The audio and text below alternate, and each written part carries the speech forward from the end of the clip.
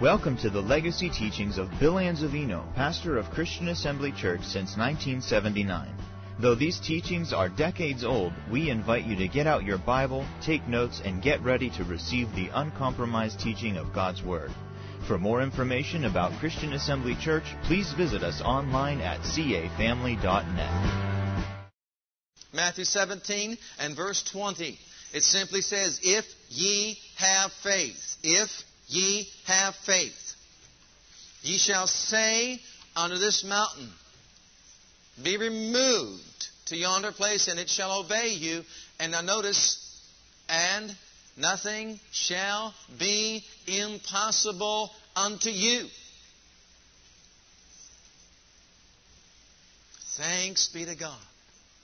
Thanks be to God. You can look it up in all kinds of translations. You can look it up in the Greek concordances. You can look it up to find out what the words say, and you'll find out exactly what's written here is exactly what Jesus said. It's exactly what Jesus meant. If you have faith as a grain of mustard seed, you'd say to this mountain, remove hence to yonder place, and it shall remove, and nothing shall be impossible unto you. Have you ever viewed life that way? Have you ever viewed yourself that way, that nothing is impossible to you? Have you ever viewed life that way? Nothing is impossible unto me?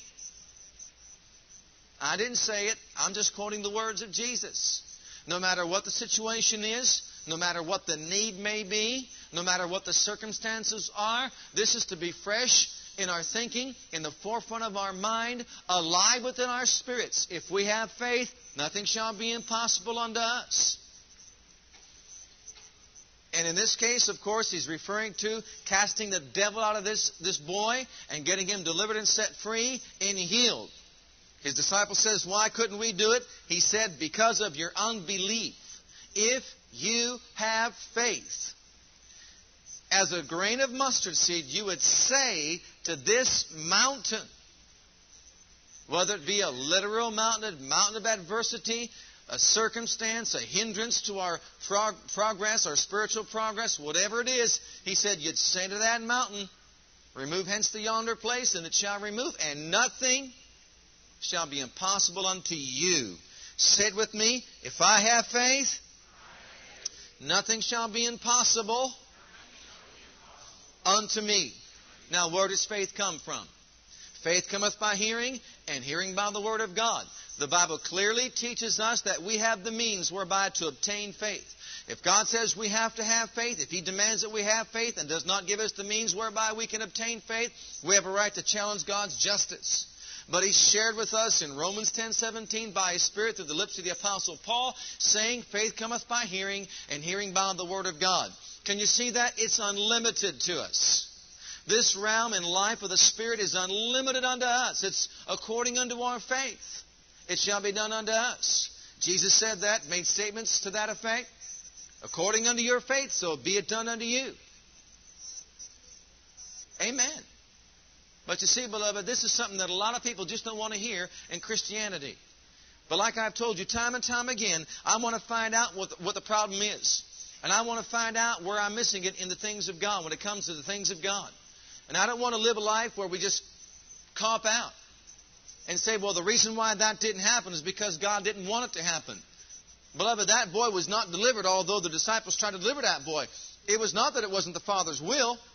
Jesus said the official reason was because they lacked faith. It was their unbelief. And because of their unbelief. And we stated in Hebrews 12, verses 1 and 2, that the biggest hindrance to our faith is unbelief. It is the sin that so easily besets us, surrounds us, hinders us, hems us in, harasses us. It's constantly present. It's constantly attacking us. Do you see that? And so we want to continue talking about this thing called unbelief and its cure.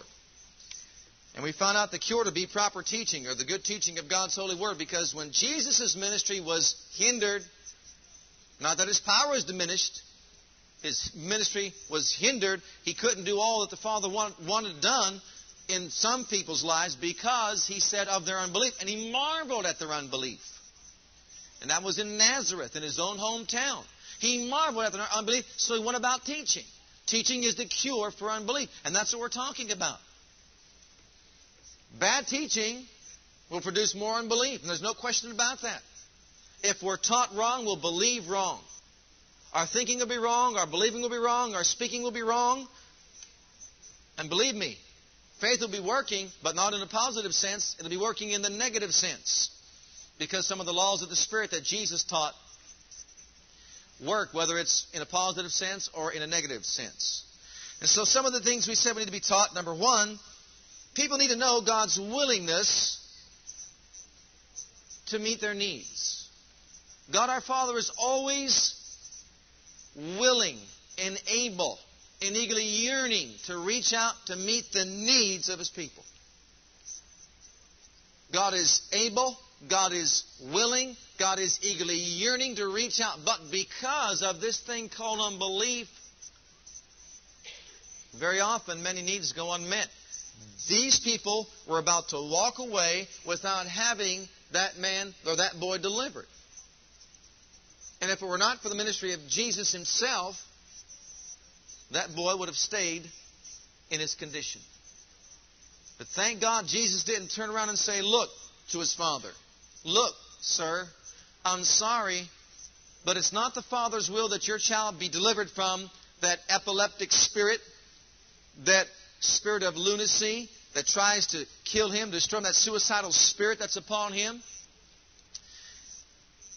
It's not the Father's will. He's going to have to stay that way and put up with it for the rest of his life.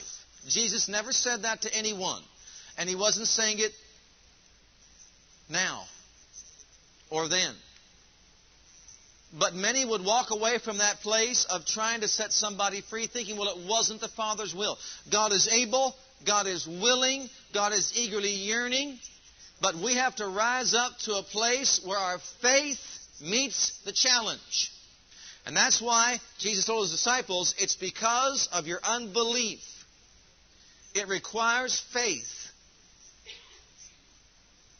And without it, the work of God is not going to be effectively done in the earth. Secondly, we said that people need to know that God works through His Word, and it's important that we search the Scriptures for ourselves to find out what the Word says.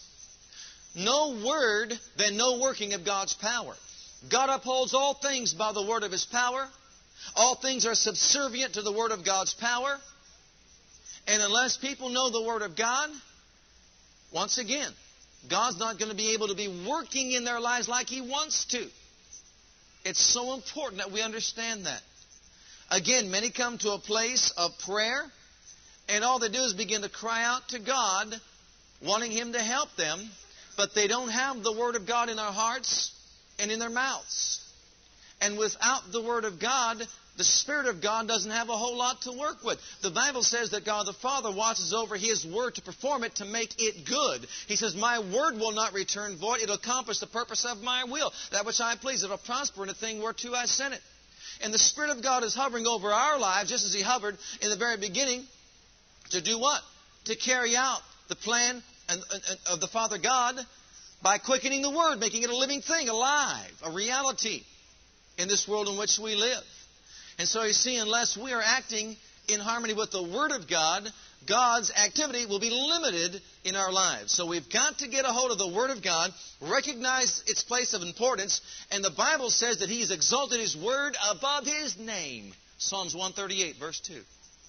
What a high place. Amen. And so you see, we've got to search the Scriptures for ourselves, knowing that God works through His Word. And it's time that the people of God stop making excuses for not knowing what the Word of God says, and start diligently searching the Scriptures to find out what God said, so that faith can be lodged within the heart, and we can act in faith and not in doubt, in unbelief. Third thing we said was we have to understand confession and the place that it holds. And there are two parts to that. Number one, confession from God's viewpoint or His perspective, the way God does things. And we said that God speaks things into existence. Psalms 33, verses 6 through 9 will tell us that. This is just a review, so you just go ahead and write it down.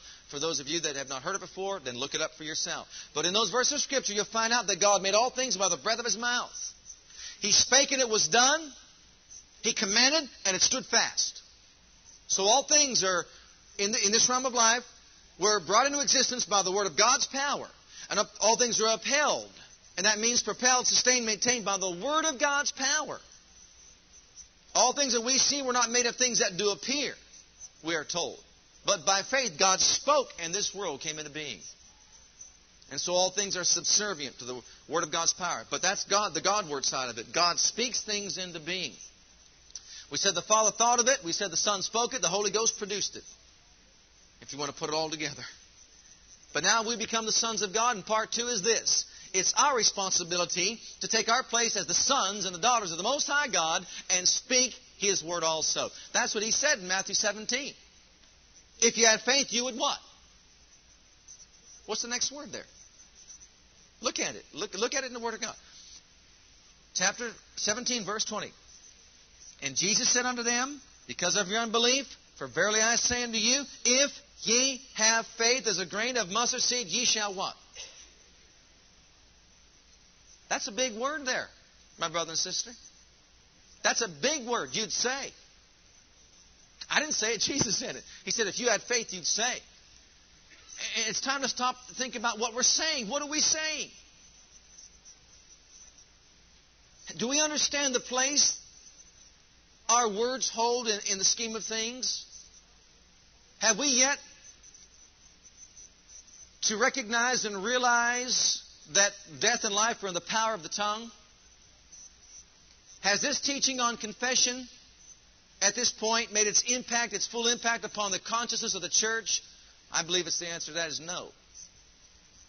Many try it for a time, for a season. But beloved, you don't try the things of God for a time or a season. You know that God cannot lie. You know that Jesus told the truth. No matter what comes against us to discourage us, to destroy our confession of faith, we have to recognize that we must hold fast to what God says, because now we are His co-speakers in the earth. Remember Isaiah? I can't go. I'm a man of unclean lips. Give me a hold of your tongue. I'll put some coal upon it and burn out anything that's unclean. And you'll go speaking forth the pure and adulterated word of truth to people. It'll make an impact and a change in the earth. God never does things in the earth just by Himself when it comes to working with humanity. He always has someone to be His messenger boy, His spokesperson. And beloved, are you ready for this? God's words in our hearts, on our lips, means that as we proclaim truth, all things are subservient to the word of His power. See, it's not us. God's still the master designer. He put the thing all together. These are His thoughts that are higher than our thoughts, His ways that are higher than our ways. All we're doing is following through with His plan. Now, as the sons and daughters of God, we speak His word in faith. And what happens? God watches over His word and by the power of the Holy Spirit produces it in the earth. This is spiritual law, and that's what He was teaching them right here, spiritual law. You'll find the same truth taught in Mark 11:23. For verily I say unto you, that whosoever shall say to this mountain, say to this mountain, say to this mountain, be thou removed, be thou cast into the sea. Now here's the catch. And shall not doubt. Don't have any unbelief. Don't have unbelief mixed with your words, with your heart. Shall not doubt. Doubt what, Lord? That those things which He saith shall come to pass? He shall have whatsoever He saith. He shall have whatsoever He saith. Notice we should do a study on the word if in the Bible. Do you know that? You know how many ifs are in there? If you abide in me. And the implication is if my word abides in you, then ye shall ask what ye will, and it shall be done. If thou shalt confess with thy mouth the Lord Jesus, and believe in thine heart, and again, it implies if you believe in your heart, big word.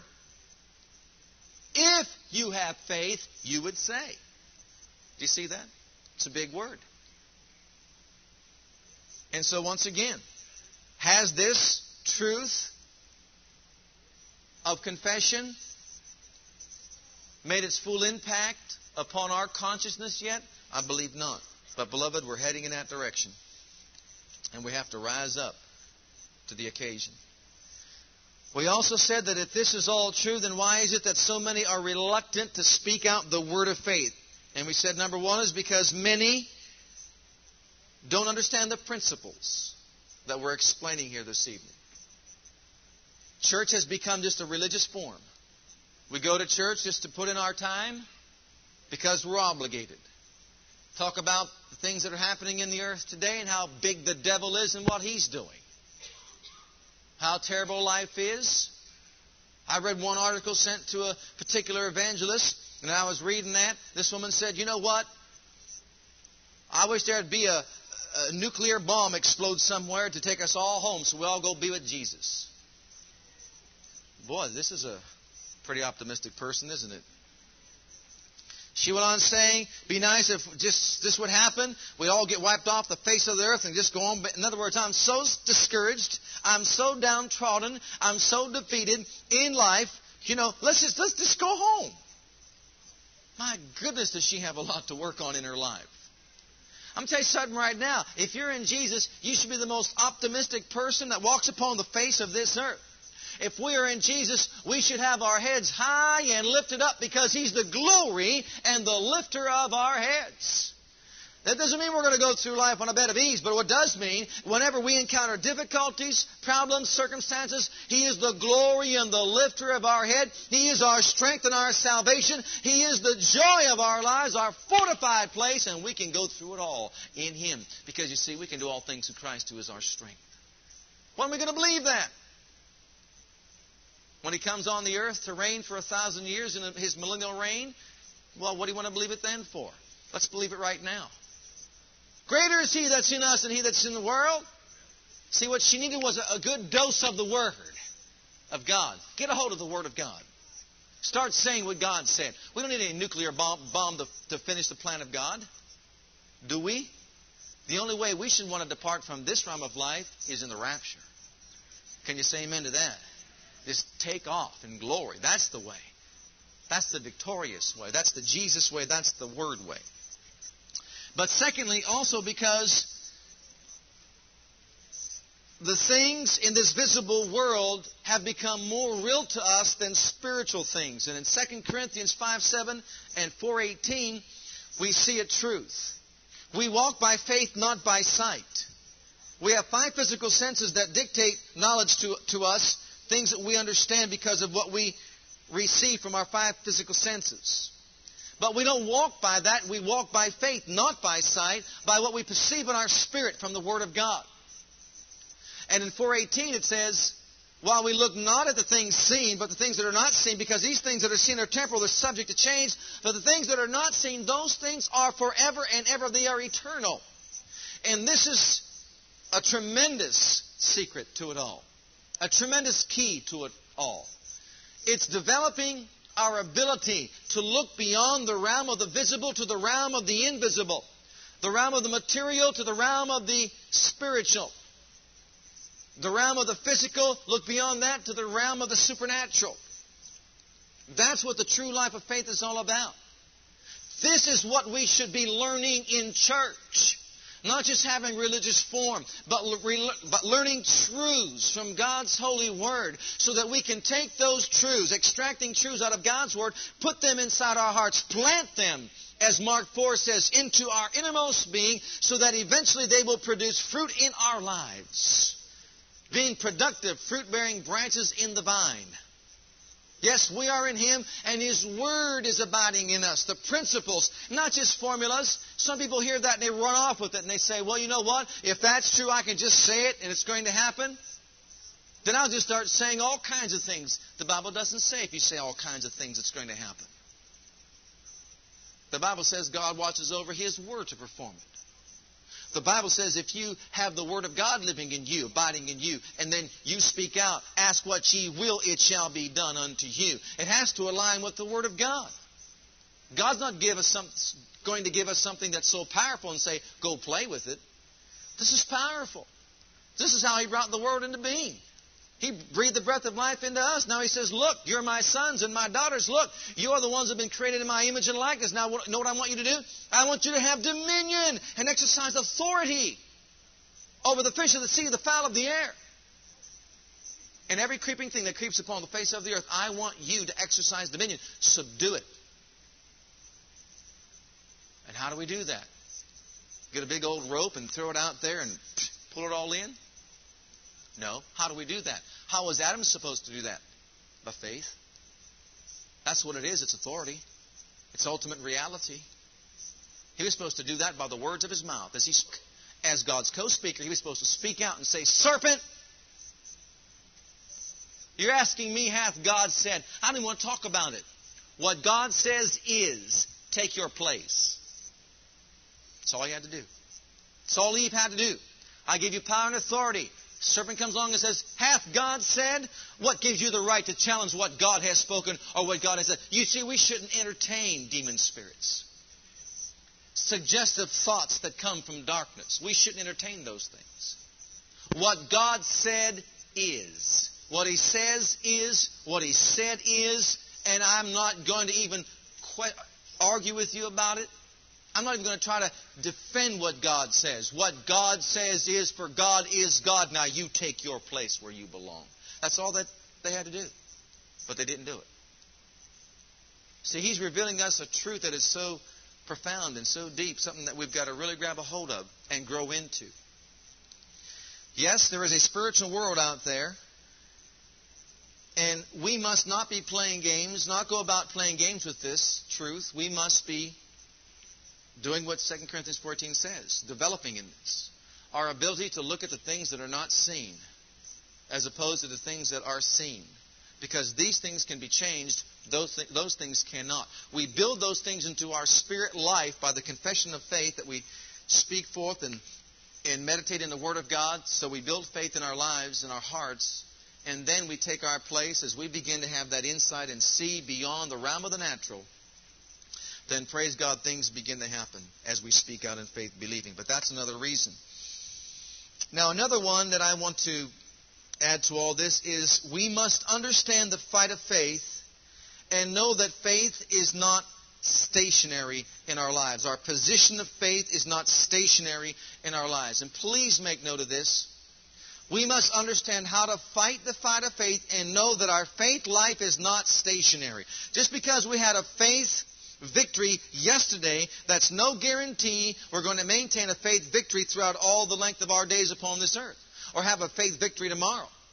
If we stay in faith, we'll continue to have faith victories. But if we don't stay in faith, unbelief can very quickly enter into our lives once again and dislodge us from our life of faith or our position of faith and overcome us once again. It's the sin that so easily besets us. We know our God is big. We're bold to proclaim that. He can do all things. Nothing is impossible with Him. But how big is He in our lives? Answer the question. How big is He in my life? Can I believe He'll put food on the table tomorrow? Can I believe He'll pay the bill by the end of the month? Do you see what happens? We have a warfare, a battle that goes on. And so we must understand this. Look at 1 Timothy 6:12. How do you fight faith? Do you use bombs? I think not. Well, what do we think he means when he says fight the good fight of faith? What is he talking about?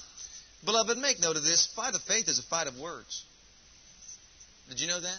The fight of faith is a fight of words. The sword of the Spirit is the Word of God. It's not a fist. That's not a fight of faith. Not at all. It's not a sword, a natural sword, a bomb, a gun, hand grenade. No. How do we fight this fight of faith? It's a good question. Well, it tells us right here. Fight the good fight of faith.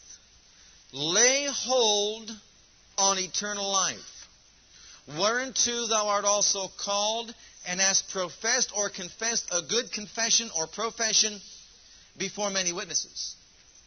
And once again, notice faith and confession or profession. And if you look the word up in the Greek, all it means is saying the same thing.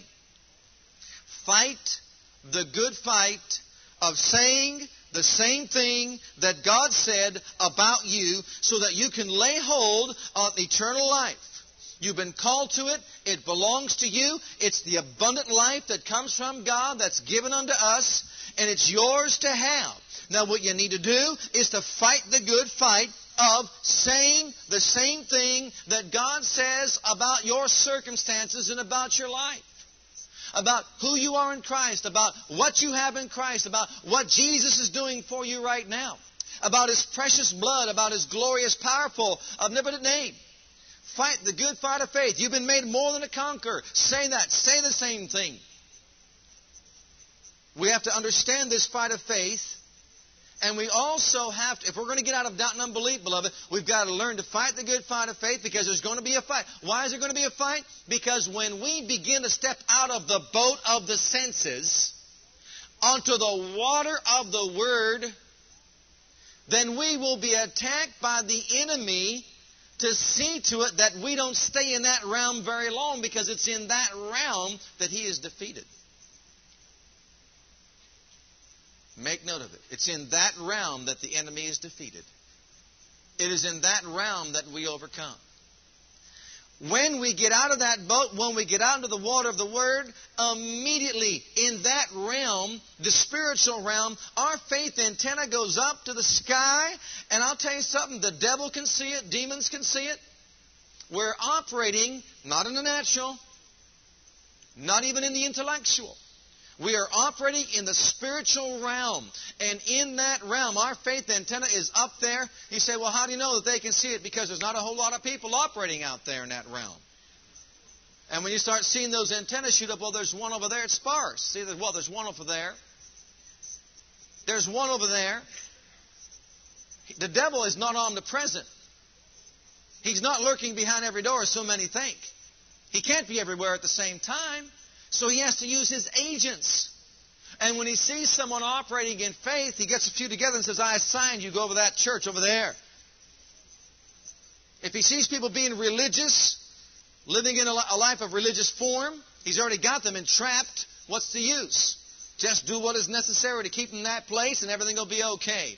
We're going to get our job done here. But there's one of those faith-walking, tongue-talking, love-practicing, living epistles of the living Christ, read and known of all men, and there they go again, speaking the word of faith again, gotten out of the boat, now they're out there on the water of the Word. You, get these 10 together, and you make sure that you go and dislodge them from their position of faith. Get them out of that realm, because that's where we're defeated. Fight the good fight of faith. Let's make note of some of these things. Turn with me first, if you would, please, to Matthew chapter 14. I want to show you what I'm talking about. Not everything that we believe God for or exercise faith for is instantly manifested or obtained in the physical realm. How many of you know that? It'd be nice if it were true, but it's not true. Not everything is instantly manifested in the physical realm. But that doesn't mean that spiritual law is not set in motion, because you see it is. It is set in motion. The moment we begin to act in faith, spiritual laws are set in motion and things begin to happen in the spiritual realm. It may not be instantly manifested in this realm, in the physical realm in which we live, but spiritual law has been set in motion, and that which is necessary to get it manifested in this realm has been set in motion. And if it's allowed to run its full course, it will eventually produce what we've been believing God for in this realm of life.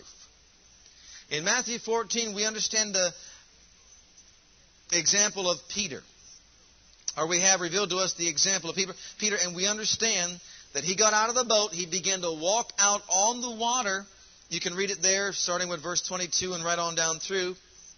He acted on the word that Jesus spoke when he said, come, in verse 29.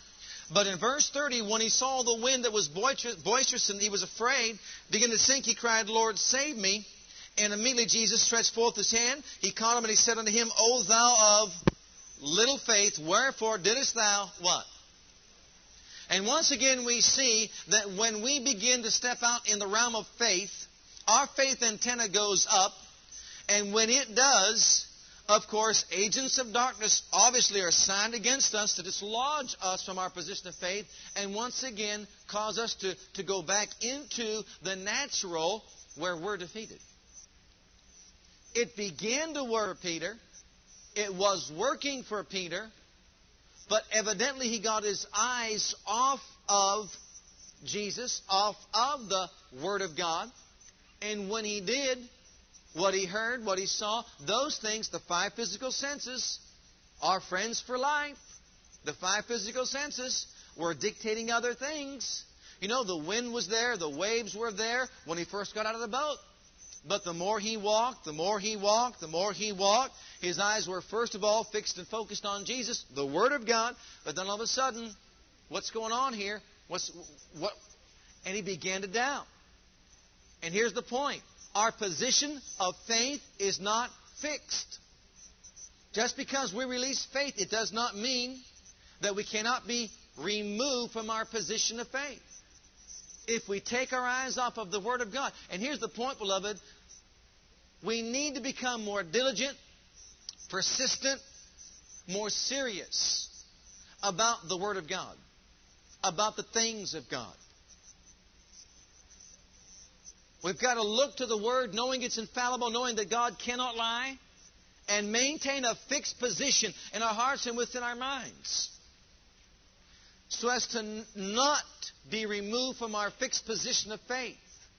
When the enemy comes with circumstances, or when the winds of adversity blow against us. But again, a point that is very important, and make note of it. Jesus said, the storms of life will come to us all. When we get out there and begin to believe God for anything, the storm is still going to come and rage against all of our lives. And what's the purpose of it? To cause a great fall to come, for failure to come.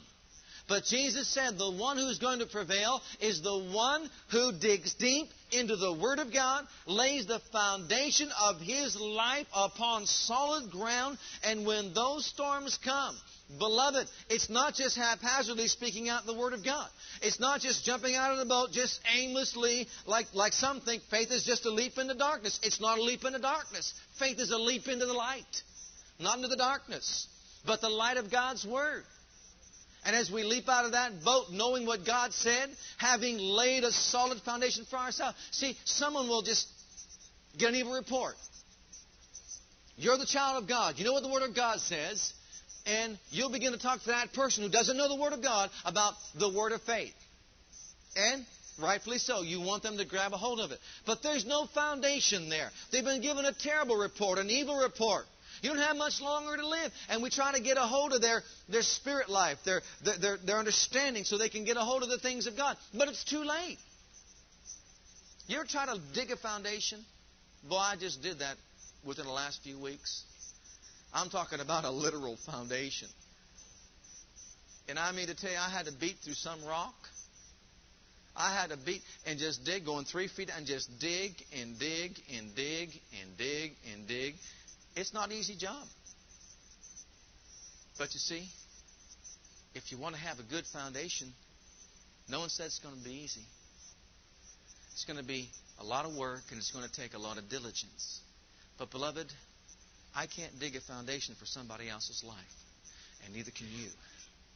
People have got to wake up, awake to righteousness, and recognize and realize that the only way they're going to be secure in Jesus is by digging deep into the Word of the living God and laying for themselves a foundation for their own lives. Because we can't dictate to people what they should be doing in their time of crisis or in their time of need. And when that happens, people will say, well, see, it didn't work for them. They tried saying, with the stripes I'm healed, and it didn't work for them. Obviously not. If you don't have a good, solid foundation dug for your life, if you don't know the in-depth teaching of God's holy Word as far as that subject of divine healing and health is concerned, then it's apparent that when the storm of life does come, there's no strong foundation there. What's going to happen? The Bible says great will be the fall of it. He wasn't talking to non-believers. He was talking about those that hear the Word. Some hear it and just hear it, that's all there is to it. But others hear it and they dig deep into the Word of God, lay a foundation for themselves, for their lives, upon which to live. And as a result, when the storm does come, you know what? They can look beyond the senses. They can look beyond the realm of the natural. They can look beyond the circumstances and all the things that are out there trying to distract them to, you ready for it? Go back to Hebrews chapter 12.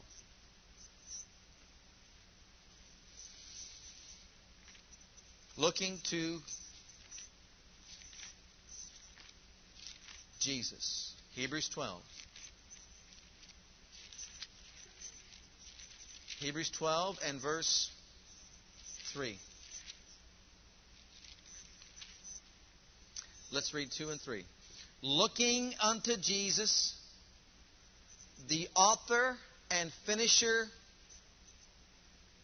the one who authorized it, and one way is the beginner, and the finisher. See, faith has a beginning and faith has an ending. In order for us to have reality, we've got to allow faith to work its work. We begin in faith because He authorized what we're saying. We don't just aimlessly make up confessions and say things because we want to say them. No, we say the same thing God said because He is the one who authorizes our faith.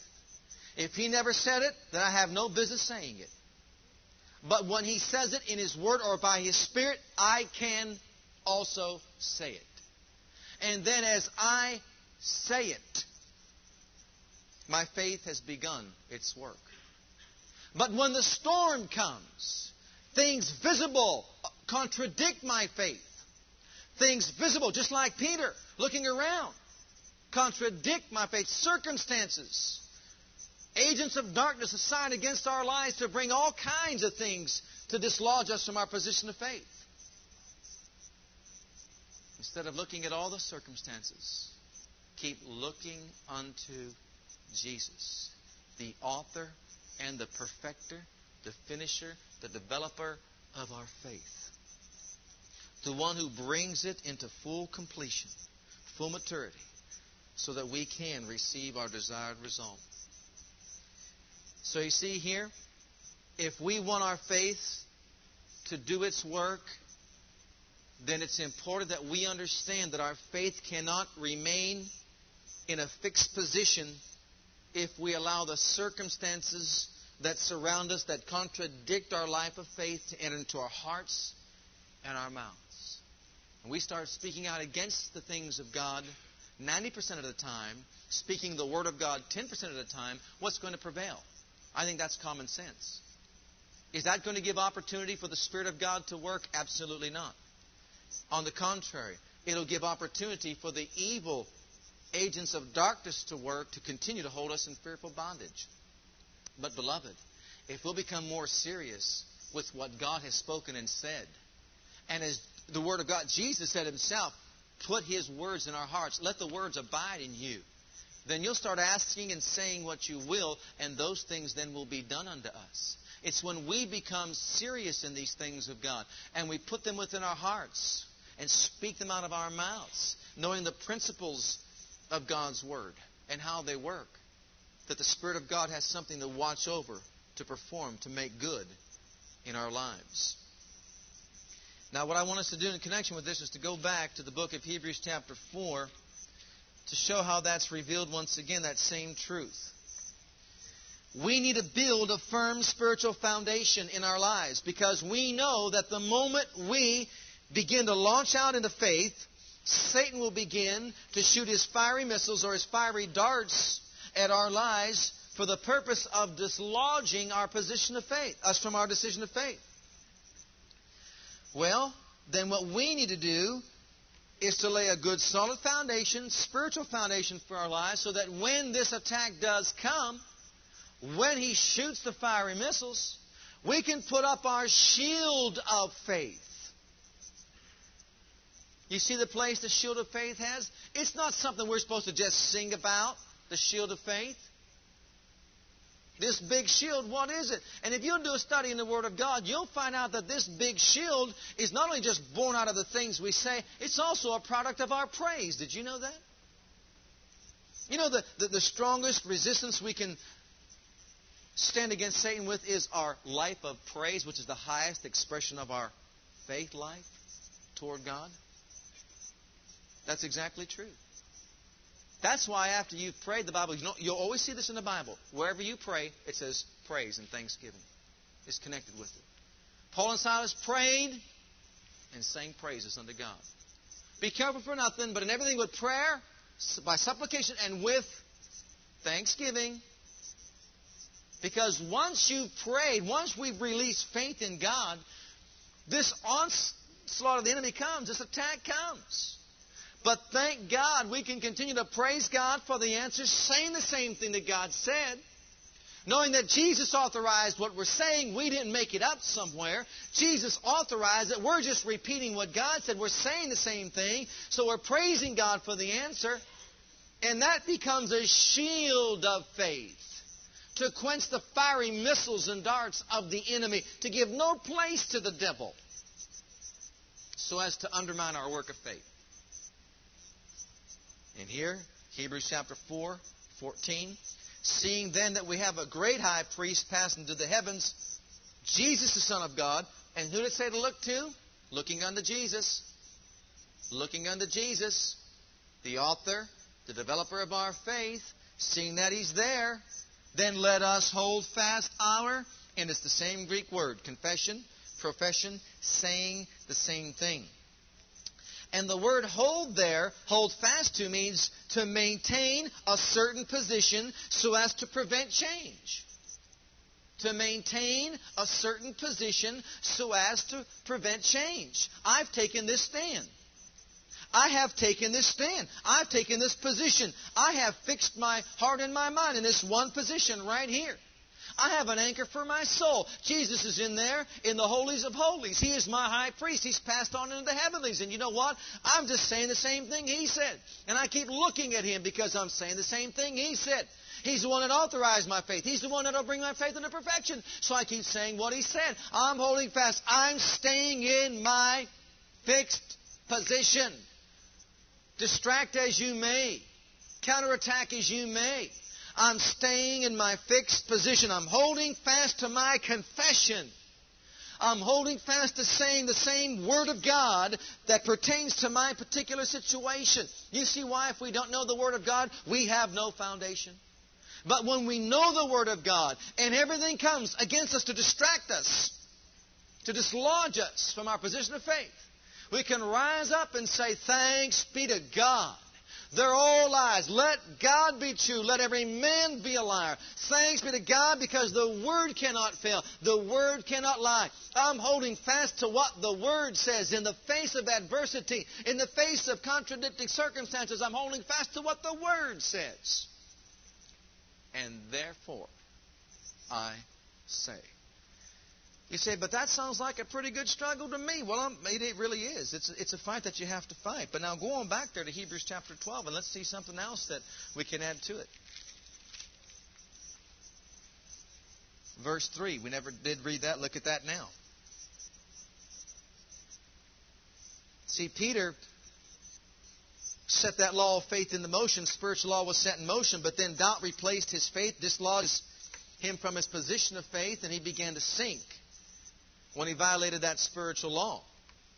And this is one way that the enemy robs us of many of the promised blessings of God. Many of us never receive the thing that God has for them, even though He's willing to give it to them. That's what James said. Let him ask in faith, nothing wavering, because he that wavereth is a double-minded man, and let not that man even think he shall receive anything from the Lord. Verse 3, for consider him that endured such contradiction of sinners against himself, lest you be wearied in your mind, or wearied and faint in your minds. Beloved, yes, it is a fight. Yes, it is a struggle. But you know what? It's not unto blood. Jesus' struggle was unto blood. Jesus' struggle was unto death. And maybe in some cases it can be up unto your physical death, our physical death. But what it is saying is this: we need to constantly fix our minds on Jesus, lest we be weary and begin to faint in our minds, because we have this attack coming against us, against our faith life. We have taken a stand. We've planted ourselves in a fixed position, speaking what God's Word says. Our faith antenna has gone up, and now all this is coming against us. Let me give an example. Here we were in Midland, living in Midland, and it was our desire to sell our home. And at the particular time that we were there to sell our home, it just wasn't a good time as far as the economy was concerned and all that. And we had a lot of things coming against us. I don't like to get into full detail about it, but we had a lot of things, and we knew that, for many reasons, we no longer desired to stay there and rear up our family there. My daughter encountered some different things that she should never be having to face in life at that young age, and so we just said, it's time for us.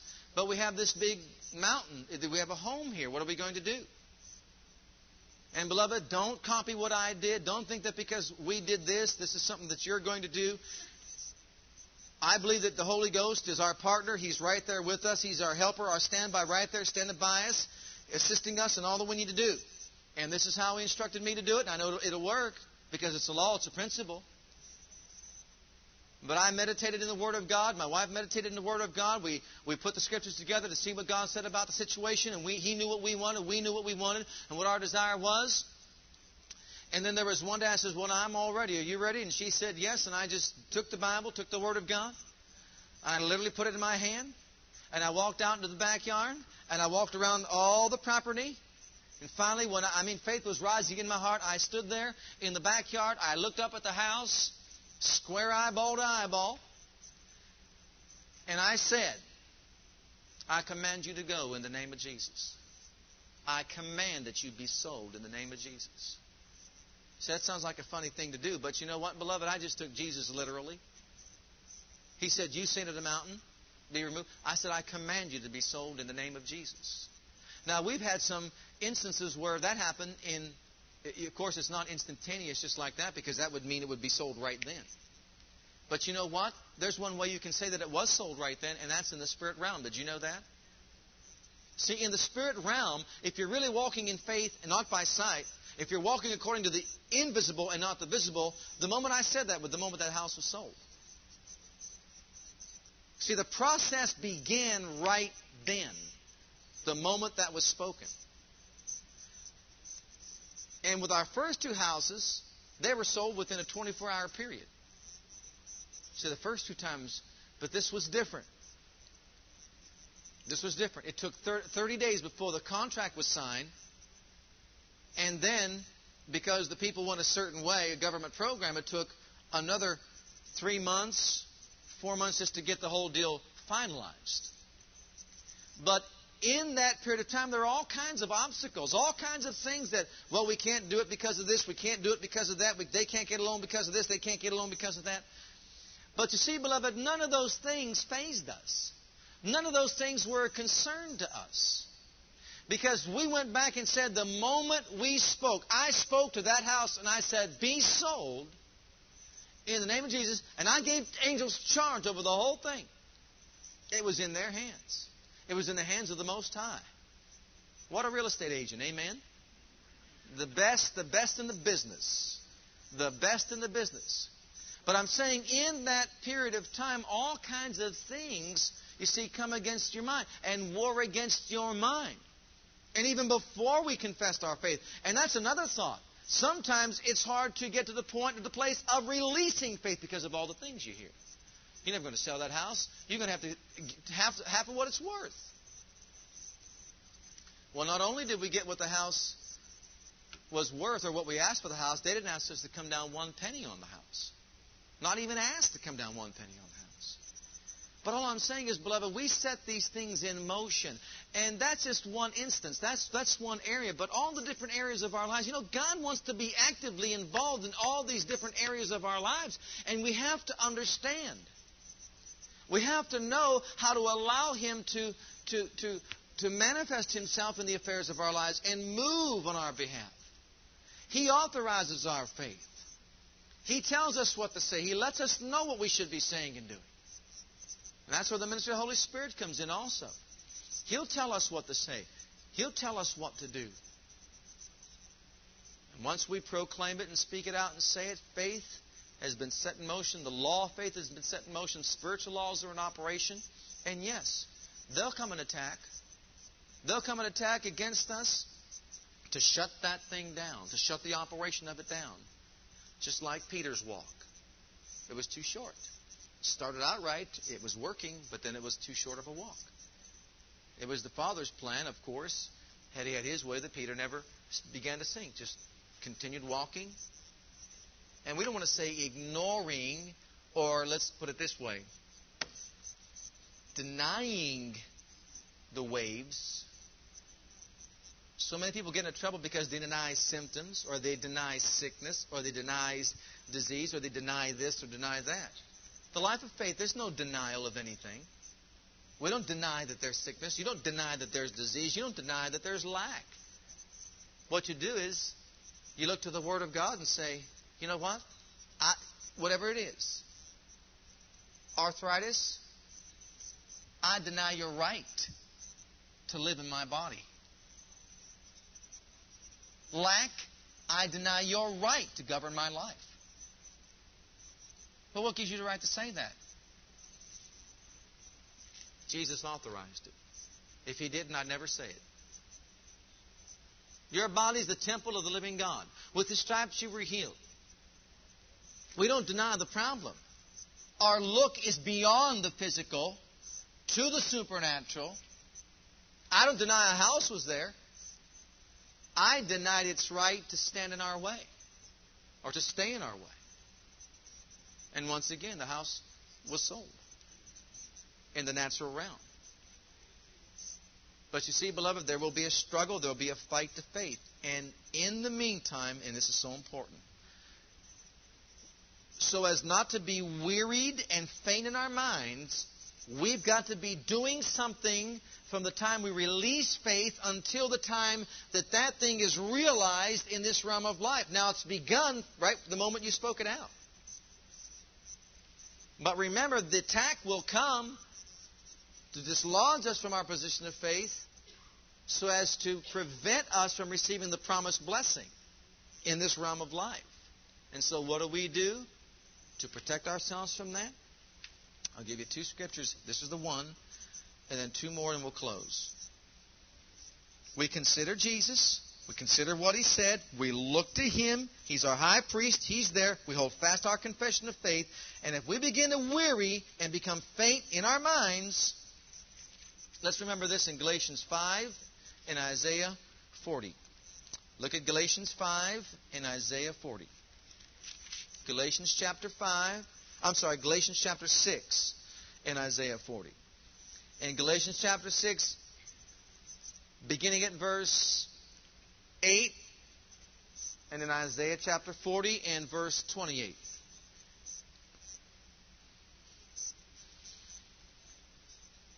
If we begin to faint in our minds, then we make sure that you know that you're getting your eyes off of Jesus, who authorized your faith. He's your high priest. He's there. He's with the Father in the heavenlies. He endured all the contradiction. He endured all the adversity. Everything that contradicted what the Father really wanted for the people of God. For everybody. He wanted us all to be blessed. And He wanted everything to be right. But Jesus endured it all. All the abuse, all the attack, all the discouragement, all the things that came His way, the rejection that came His way. He didn't look to that. He looked beyond that to the joy of the promised possession. He looked to that. And so we look to Jesus and we maintain a steadfast look. But look at the spiritual law in verse 8. For he that soweth to his flesh shall of his flesh reap corruption. He that soweth to his spirit shall of his spirit reap life everlasting. And let us not be weary in well-doing, for in due season we shall reap if. And there's that big word again. You can't take it. We can't exclude it. It's there. We can't take it out of our vocabulary. It's there. If we faint not, if we begin to faint, we're not going to reap. Spiritual law works that way. If we sow properly and don't faint in our minds and become weary in doing well, then we will reap. And that's why when we begin the fight of faith, recognizing the attack of the enemy is going to come for the Word's sake, knowing how he operates, knowing how he assigns his agents of darkness, knowing how circumstances can be stirred up against us so as to dislodge us from our position of faith, we continue to look at Jesus. We look beyond the circumstances.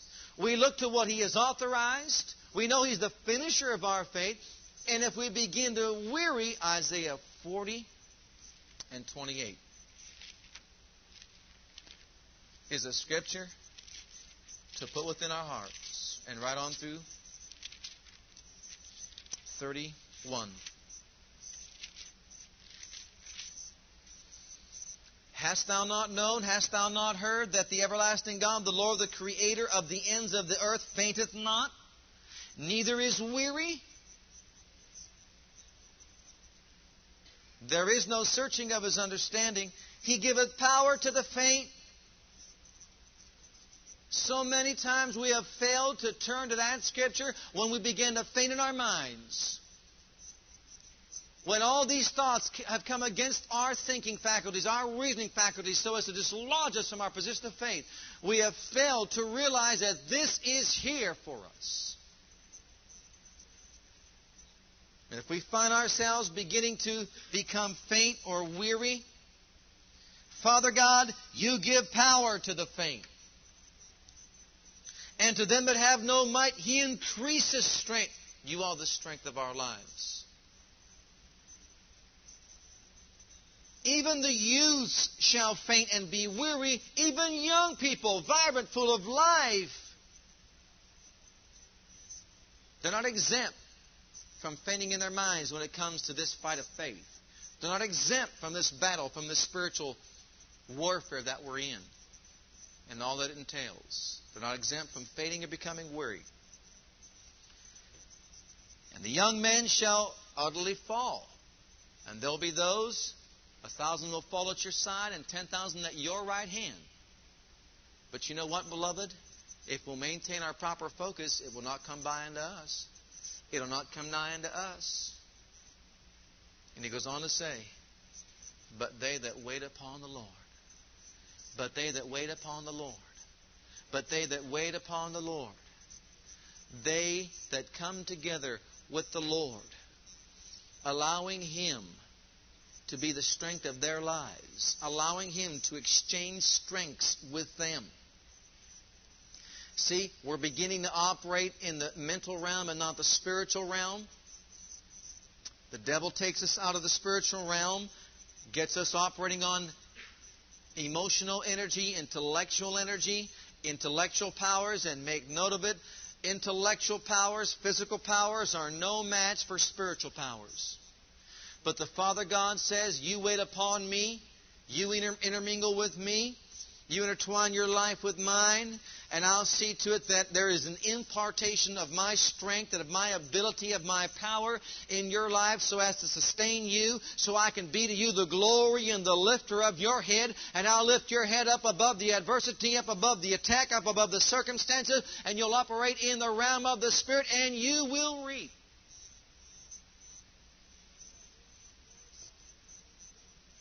They that wait upon the Lord shall exchange their strength. They shall mount up with wings as eagles. They shall run and not be weary. And they shall walk and not faint. For we walk by faith and not by sight.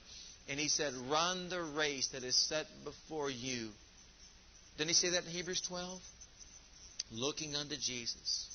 It's our run and walk of the faith life. Do you see this? And this is what he's saying.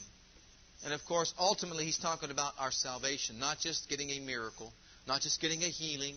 Not just getting our financial needs met. He's talking about our salvation. Thank you for listening to our legacy teachings. We pray today's message has a profound impact upon your life and your ministry. I want you to know that God loves you, has a great plan for your life. But if you've never made Jesus Christ Lord and Savior of your life, I'd like to invite you to do that right now. Just pray this simple prayer right after me. Just say, Heavenly Father, I come to you just as I am, and I believe with all my heart that Jesus died for my sins and was raised from the dead for me. I open the door of my heart. I call upon the name of the Lord. Lord Jesus, come into my heart now. I receive you and accept you as my personal Savior and Lord. If you prayed that prayer with me, you're a child of God right now, and I encourage you to get into a good Bible-based church where you can learn to grow in your Christian faith and experience. God bless.